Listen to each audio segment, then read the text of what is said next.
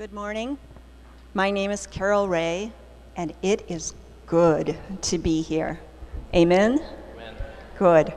The scripture this morning is from the book of Mark, chapter 14, verses 66 through 72. Would you please stand while I read the passage?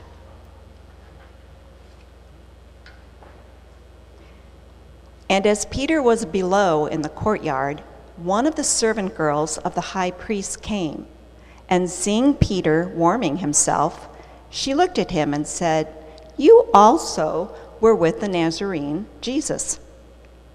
But he denied it, saying, "I neither know nor understand what you mean." And he went out into the gateway, and the rooster crowed.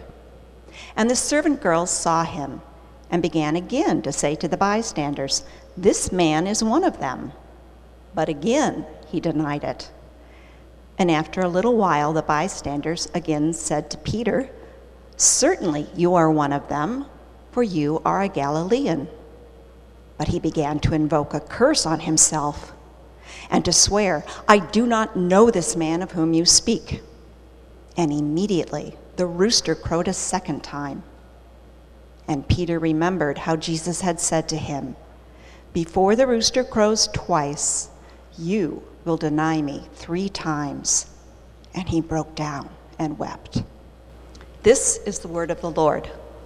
Thanks be to God. All right, you may be seated. Thanks so much, Carol. Welcome to Disciples Church. It is, as others have said this morning, it is so good to see your faces. It's good to be in this place. Glad you were able to make it, and encourage you to turn in your Bibles, if you could, to Mark chapter 14, if you're not already there. Mark chapter 14. My name is Jonathan Mosier, and it's my privilege and truly an honor to be able to open up the Word of God with and for you this morning in Mark chapter 14. As Dave mentioned, today really does begin a new chapter for Disciples Church. It's a new season for us, a new time for us, all of those different things. And for a whole lot of reasons that we're going to get into this morning, this text, though it may seem unlikely or even strange for a first Sunday in a new place at a new time, really is an amazing declaration of the gospel, and so I'm excited to get into it. It's actually one of my personal favorite stories, and this time we get to look at it from the Markan account. So Mark chapter 14. As we've moved through the book of Mark and we've talked about not only the historical record that's kept for us and the declarations of the goodness and the grace of God, one of the other things that we've talked about is the fact that from a literature perspective, Mark is giving us a view into the person of Jesus Christ. We've said over and over and over again that Mark wants you to encounter, to come face to face, eye to eye with Jesus Christ. Jesus is undoubtedly and explicitly the main character of this story. But if you had to pick the most significant supporting role in this book, you'd have to give it to the Apostle Peter. You can imagine Peter's life in really 3 distinct acts.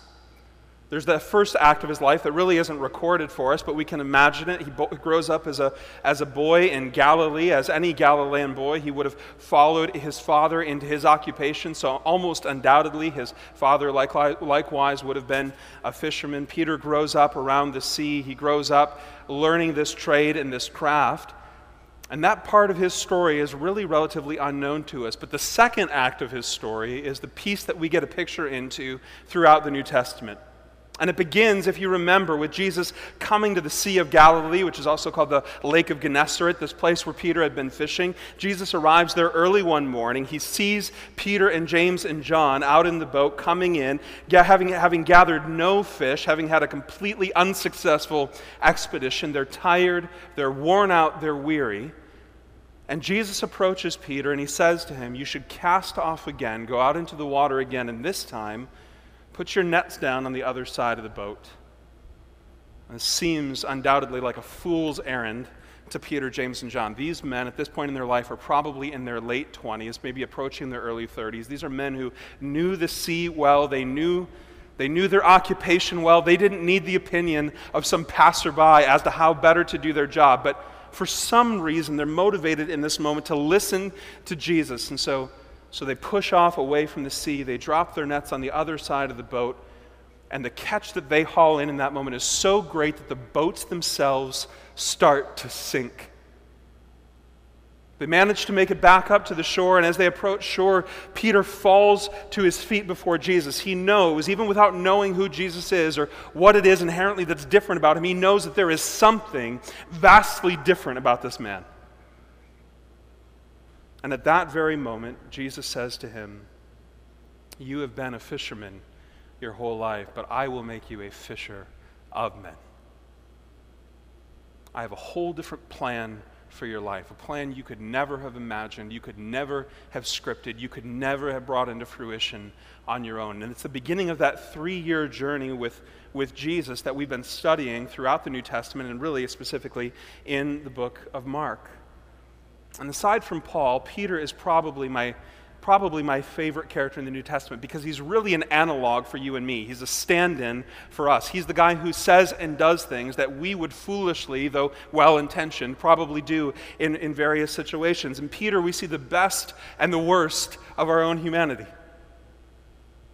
He's both aspirational and a cautionary tale at the same time. We see moments where Peter is insightful. In John chapter 6, after the feeding of the 5,000, at the peak of his earthly fame, Jesus then calls out to all those that are gathered and says, "Whoever eats my flesh and drinks my blood abides in me." And perhaps unsurprisingly, John records for us that in that moment, a whole lot of people left Jesus. What is this bizarre language that this prophet, this rabbi, is using here?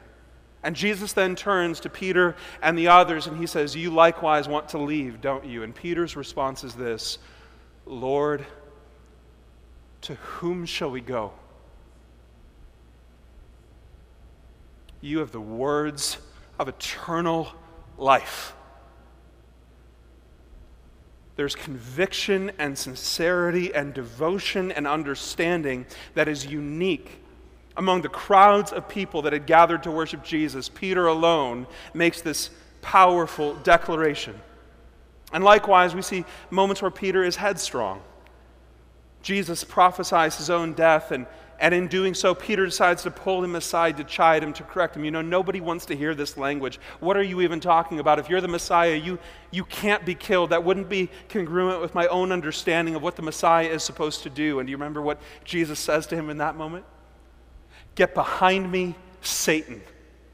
I mean, you talk about a pendulum swing in the life of Peter. One moment he's being encouraged for his understanding and his insight, and the next he's being called the devil. That's a pretty significant shift. And maybe the pinnacle of Peter's arc, at least in his second act, is just prior to the resurrection. Jesus asks him, "Who do people say that I am?" And the answer comes back from the disciples. "Well, some say you're Moses, and some say you're Elijah, and some say you're the prophets." But Jesus asks again to Peter specifically, "But who do you say that I am?" And Peter responds without hesitation, "You are the Christ, the Messiah, the one true God." We see in Peter in that moment all of the promise, all of the potential. He's got the leadership characteristics of boldness and courage, and he's able to string words together, and he's seemingly unintimidated by anything. This guy looks like he's going to be a key leader in the church. But if that particular moment is the pinnacle of Peter's life in the second act, this particular moment that we read about this morning, this moment is the worst. It's his low point. Having run away from the scene as Jesus was arrested, Peter now sits in the courtyard watching the trial of Jesus. He's sitting at the fire next to a bunch of guards. And as soon as Jesus has pronounced that he is in fact the Messiah, he is pronounced guilty, and those that are gathered there commence to beat him. And the wrestle that had been going on inside of Peter's heart and soul has now bubbled to the surface. We can see it in the story. He sits here watching the spectacle. He wants to be close to Jesus. He wants to be near him. He wants to help his friend. He wants to love his friend, but he's so scared of what it is that's going to happen to him that he ends up putting on display the words of Jesus in the garden. "The spirit indeed is willing, but the flesh is weak." And that leads us to verse 66. And as Peter was below in the courtyard, one of the servant girls of the high priest came, and seeing Peter warming himself, she looked at him and said, "You also were with the Nazarene, Jesus." But he denied it, saying, I neither know nor understand what you mean." Now, Peter here is sitting, and he's begun to watch the violence that's happening against his friend Jesus. He watches as the guards place a hood over Jesus' head. He watches as members of the Sanhedrin, the religious class, the rulers, these are the supposed godly men of the day, begin to walk up to Jesus and slap him and punch him and begin to beat his body. Blows are flying in from every direction, and on top of that, now the guards are getting into the mix, and they begin to mock him. If you're the Messiah, if you're the prophet, you tell me who just punched you.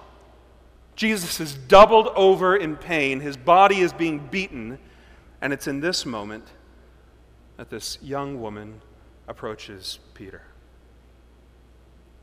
Not some brutish soldier, not some member of the guard, not some hulking figure, but a young girl of no social influence. Now, Peter's a blue-collar guy. He's lived a hard-scrabble life as a fisherman. You could imagine that he's still relatively young and therefore relatively fit, but here he is being intimidated by a young girl of low cultural status. And notice what it says. It says, she saw and looked. And Mark here is giving us an indication of what happened. This girl actually does a double take.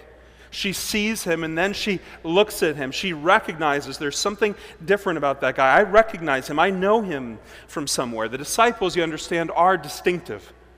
They're distinctive regionally for sure. They dressed according to the style of their home regions. They certainly maybe looked the part of their occupation.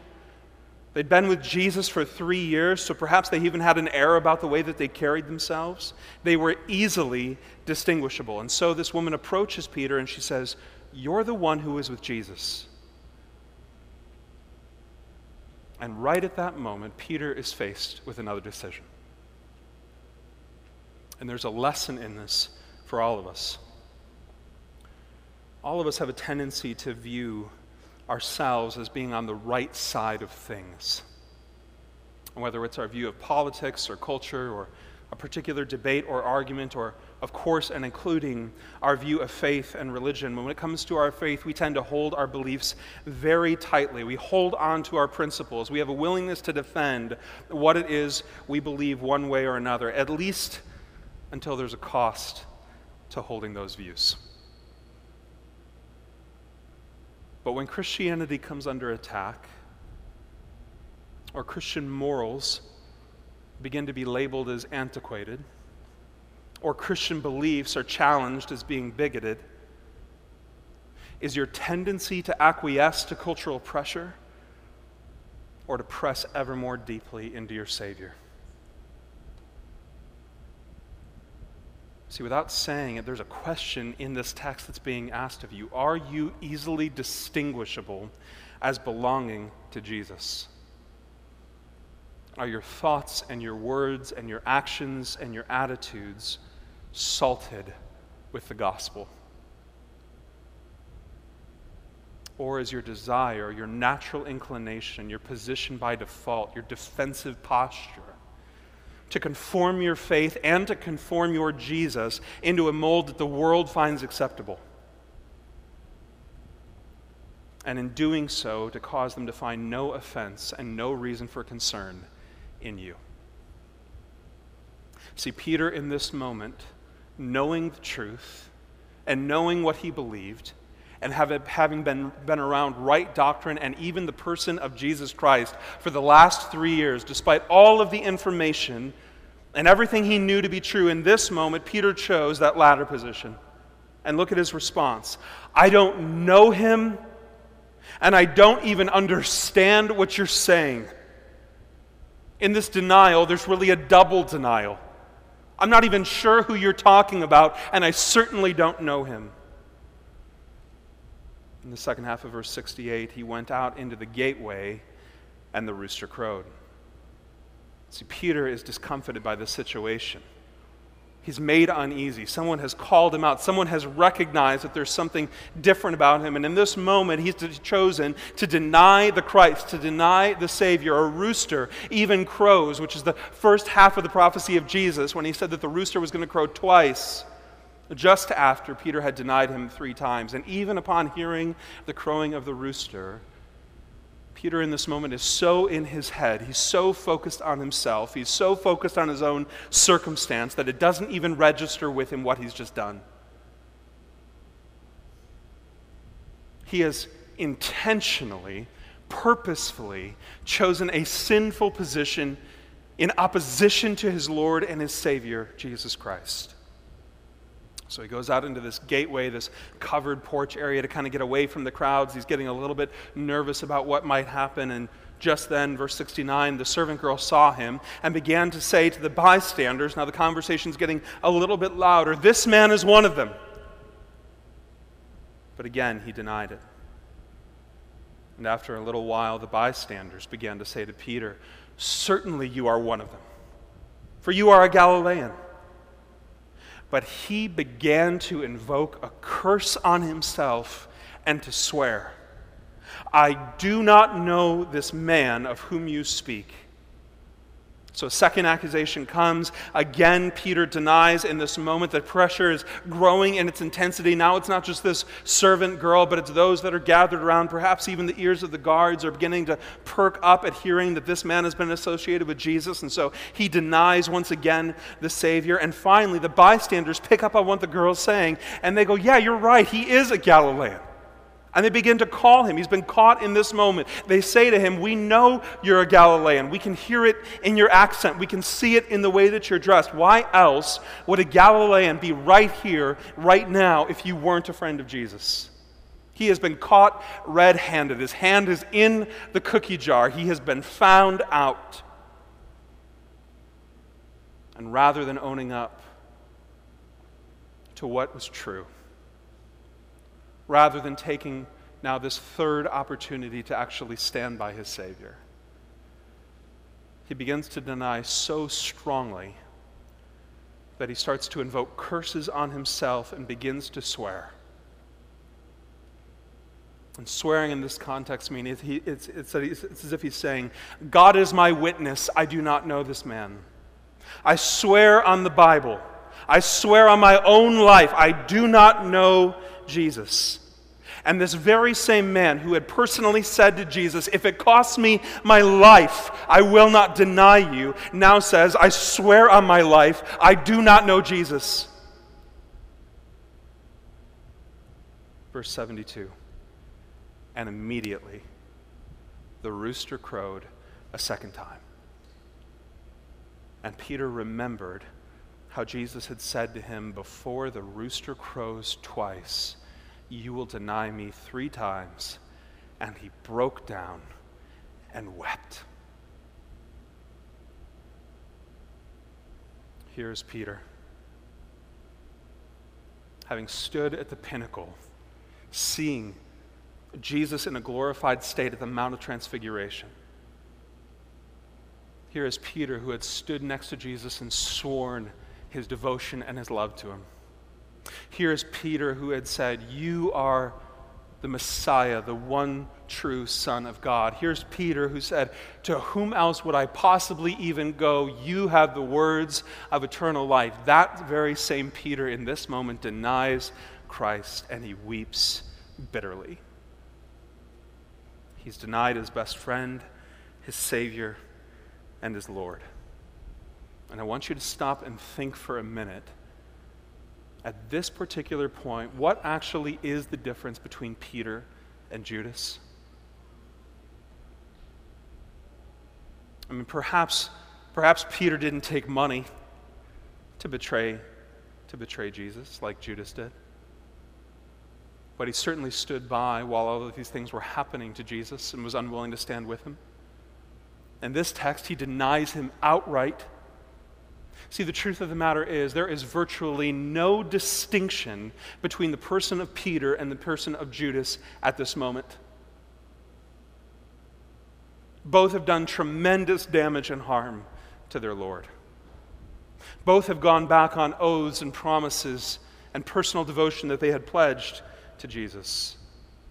And you'll remember that after betraying Jesus, Judas Iscariot is so stricken with guilt, he realizes in a moment of clarity that someone who is actually innocent is about to be killed, is in the process of being crucified.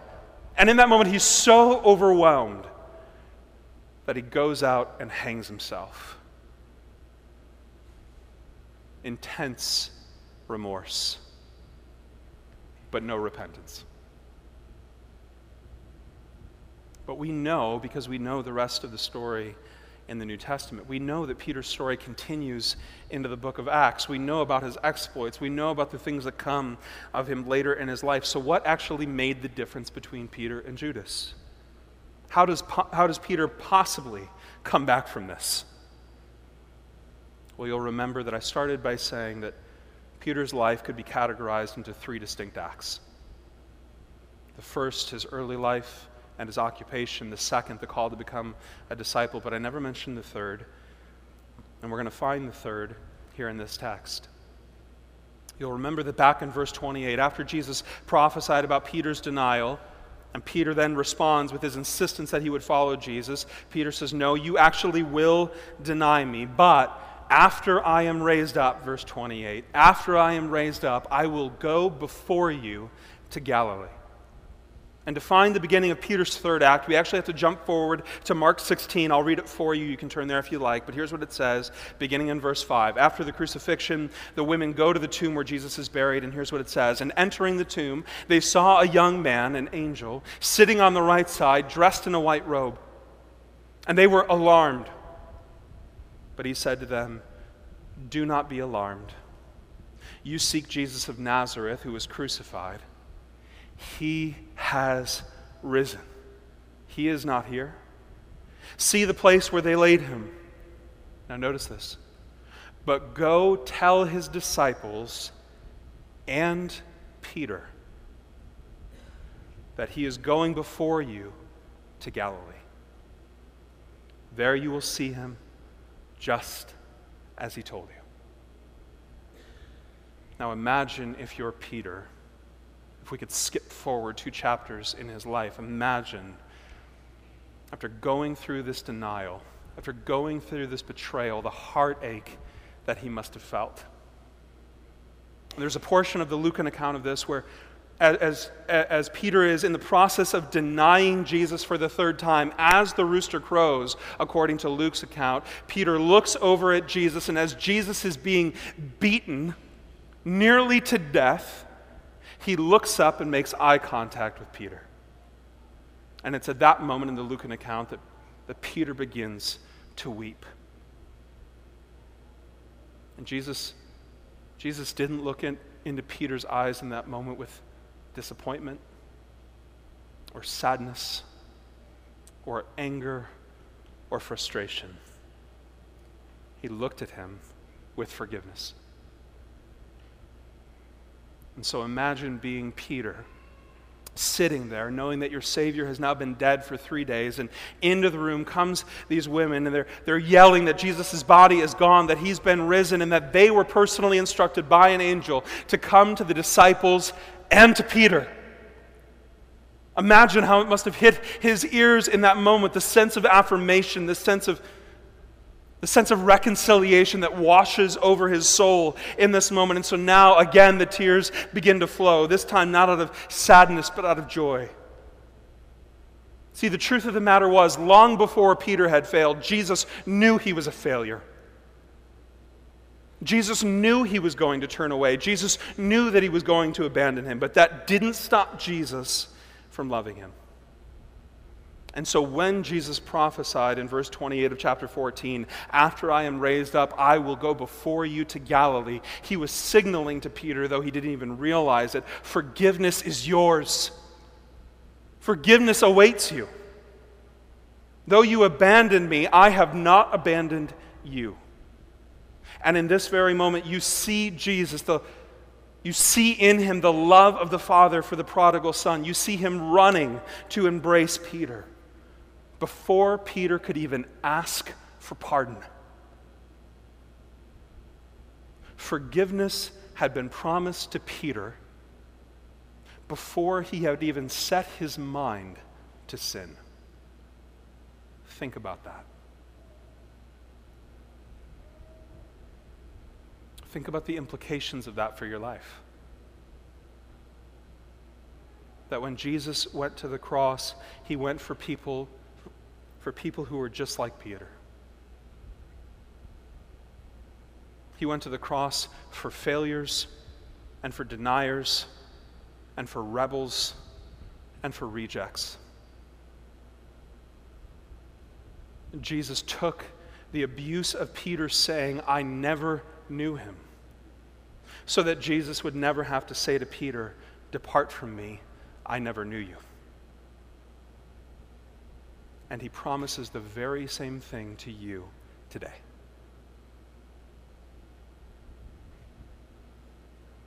Think about the implications of what it means that before you even sin, forgiveness has already been purchased.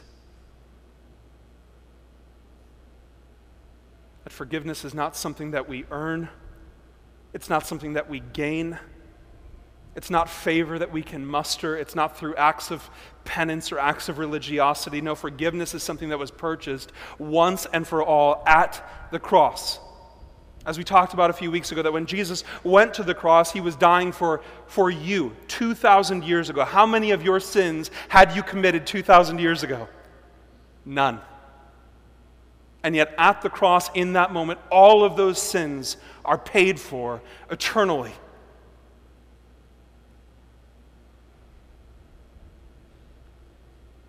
That because of Jesus' death and resurrection, God can take your sin and remove it from him as far as the east is from the west. And the realization of Jesus' faithfulness changes everything for Peter. The Peter you see from that day forward is a completely different man. Yes, parts of his personality are still there, right? He doesn't become a whole different person in personality, but rather God uses his personality towards a much more effective ends. So you still see bold Peter, but that boldness is rooted in the humility of the cross. You still see courageous Peter, but that courage is no longer found in the depth of his own personality and what it is that he can muster up. No, now it's rooted in the finished work of Jesus Christ, the forgiveness that's been purchased on his behalf, and it changes the rest of his life. Peter preaches at the day of Pentecost. He starts the church in Jerusalem. He becomes a fervent evangelist for the gospel. He trains missionaries and pastors. He becomes a prolific writer and apologist. So much so that, according to tradition, at the end of his life, Peter was arrested under the rule of Nero. You'll remember that Nero was an incredibly cruel man, particularly to the Christians, and that Peter was going to be crucified for being one who proclaimed the death and resurrection of Jesus Christ. And instead of running as he had when he saw Jesus being mistreated and on his way to the cross, Peter in that moment says, "I am not even worthy to die the same death that my Savior did. So will you crucify me upside down?"